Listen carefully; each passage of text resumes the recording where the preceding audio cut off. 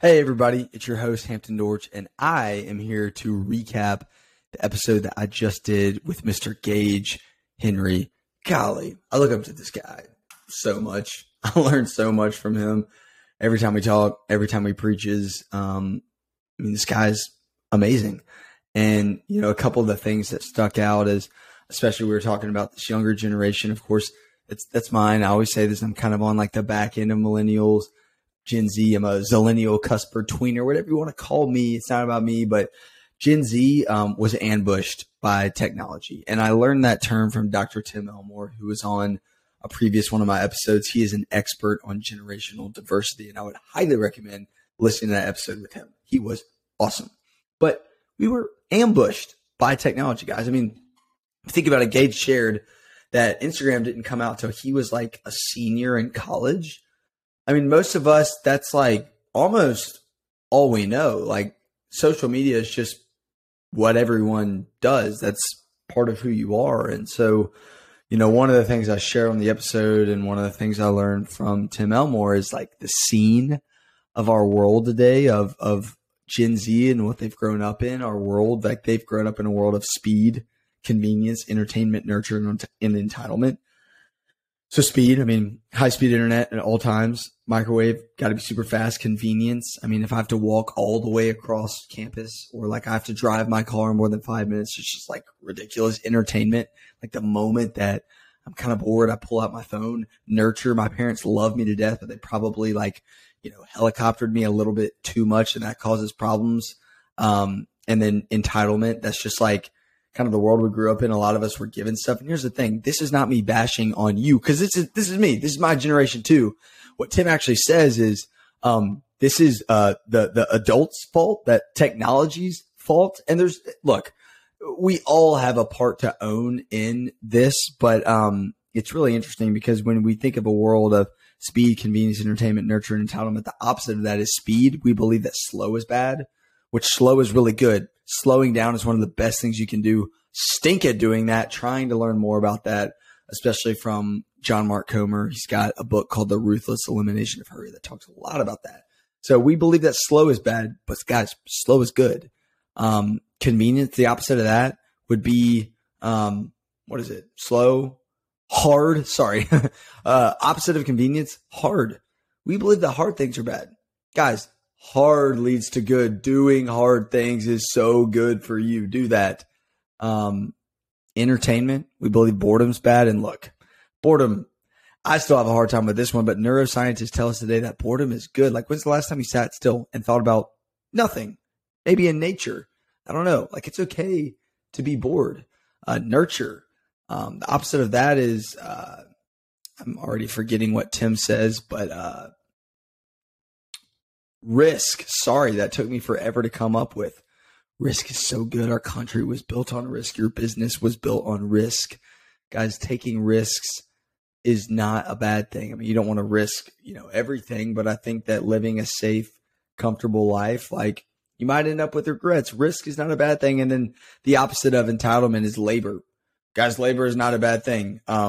Labor is a good thing. We were meant to work.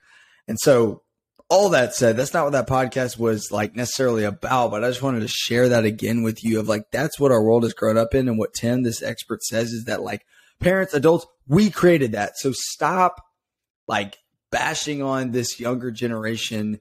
And for the younger generation listening to this, this is not a cop out. This is my call to you to be different, to wake up and lead, if you will. All right. So think about that. And here's the thing. You've been ambushed by technology. And I think what that does is it's a very quick way for anxiety. Technology, think about it. You're constantly scrolling, so your mind is always racing. You don't give yourself time to rest. That makes me feel a little bit anxious thinking about. Or I'm on social media and I'm seeing what everyone else is doing and I'm missing out. I didn't get invited to that. Or, oh my goodness, that person, the job that they have, the significant other that they have, the house that they got, how did they even afford that? Their parents, surely they bought that for them. How are they on that vacation? We are just inundated with all of these ways to compare ourselves to other people and just have instant anxiety due to technology and social media and all that. And look, Social media can be an extremely toxic thing, but it can also be an amazing thing. I've said this in episodes recently. I heard Sadie Robertson Huff talk about this on a podcast. Shout out Christian, who was on this recently. You're the man. But she was like, and I think Christian said this too. Look, I mean, if we're called to be light in the darkness, you know, as people of faith, and again, I'm not trying to make this entire podcast about my faith, but like, that's just that is who I am. Like, I'm a follower of God. And so it's hard for me not to like talk about that. But if you're not a Christian, like, I don't want you to stop listening. Like, I really want you to be here. Cause I'm talking about leadership too. And personally, I think they're both intertwined. But anyways, you know, if we're supposed to be a light in the darkness and we all just say social media is so bad, I'm going to get off of it, I'm not going to be involved, then, you know, people's attention is on social media. So how can we be a light there? I just think it's important to have boundaries, and just be mindful. Who am I following? How much time am I spending? What boundaries do I have in place? And if you do that, I think it can be okay, but just be really careful. And so, you know, Gage talked about the lies of the enemy. He plants lies like in our mind to make us believe that we don't have significance or we don't have value or nobody cares about us. And like he compared us to sheep, and sheep get flies in their nose and it drives them crazy to the point where they bang their head against a rock. And sometimes it ends up ending their life. And that got serious really fast. But guys, lies that are being planted in your mind by the enemy, his goal is to get you to do the same thing. And like, if that's you, there is hope. Christ loves you. He is the good shepherd and he anoints you with oil and he will clean you up. You don't have to get rid of those quote flies like the sheep or the lies in your head. Like on your own, you're not going to defeat those. But through Christ you can. And so I just want to challenge you. There's hope in him and there's hope in community too. If we're in isolation, we don't have a chance. If you're isolated, find community. Like, it's so important. And if you're like, Hampton, I'd try, I just challenge you to show up. I mean, think back to the episode. I told the story of the person that was, this doesn't sound rude, but kind of an outcast in different areas. And this individual showed up year in and year out, day in and day out, like every single week to our youth group and was so loved. Like, I challenge you to just find a group of people that you know you want to be around and just keep showing up and be the friend that you want from somebody else. Community is so important. Guys, don't believe the lie. And here's the thing. I've been thinking a lot about the anchor scenario that Gage brought up. He said, our anchor should be the word of God. You know, we start to drift away. It's very easy to drift away from what we believe in, from our faith, from our hope. And the things of this world are pulling us away. The lies of the enemy are pulling us away. About, I need to spend more time so I can make more money, or I need to do X, Y, or Z to have a certain amount of friends or status or whatever. And so we slowly drift away over time. And as Gage said, we're either being formed or deformed. There's not many 80-year-olds that you meet that are kind of in the middle. They're either really happy because they're like, wow, I lived a great life. I love my life because, you know, I've trusted in God and what he's done in my life. Or they're kind of miserable.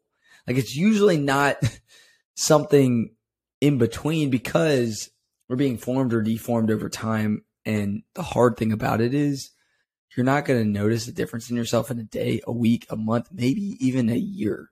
But think about 40, 50, 60 years. If you're 20 years old, 60 years, when you're 80 from now, you know, what did your life look like for 60 years? Were you being formed into the person you want to be?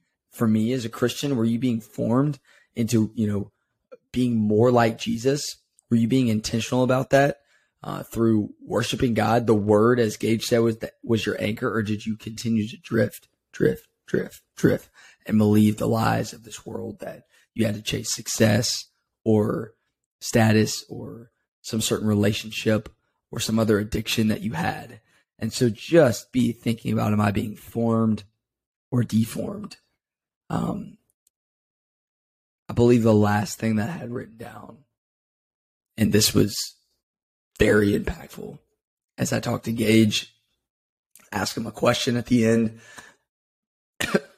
Excuse me, sorry. about leadership.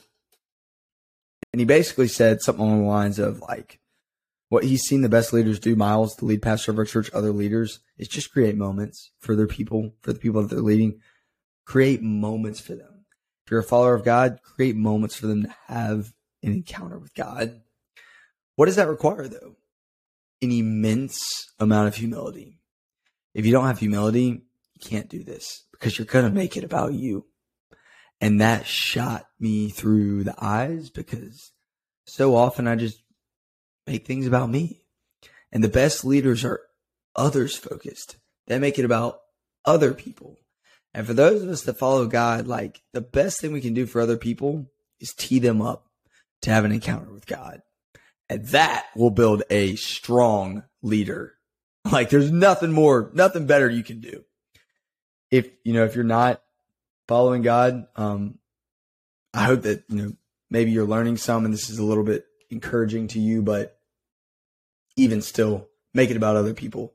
Tee them up to have powerful moments, whether it's a moment of reflection or something that they learned. It doesn't have to be, a motivational talk from you. So guys, Gage Henry is incredible. I am humbled to be a part of Auburn Community Church, where he is a huge part of. I would highly recommend looking them up on YouTube. It's really powerful what God is doing there. Miles, the lead pastor, said something at a worship night we had the other night. He said, God has started these revivals, these movements in, Methodist church, Baptist church, Presbyterians, Catholics. Like God has moved through millions of people in so many different denominations and things like that. But he goes, where God really moves, where he really shows up, where we really have encounters with him, he shows up where he's wanted. So the question I have for you, do you want God in your life? Do you really want him? Are the people you're spending time with, do they want him? Or do they want what he can give to them? And that's convicting for me to think about, because so often it's I just want what God can give to me. But really, as Miles, pastor, said a lot, is we all have a hole in our hearts with the shape of Jesus, and we try to fill it with anything else. And ultimately, when we really fill it with him, that's when we're satisfied. So guys, please look up Auburn Community Church. Look up Gage Henry's sermon on Psalm 23. I'll put the link to this below. Guys, it's powerful. God is using it for big things. I'm learning so much from him, and I'm sure you are too. So I'll see you on Monday. It is time for you and me to wake up and lead.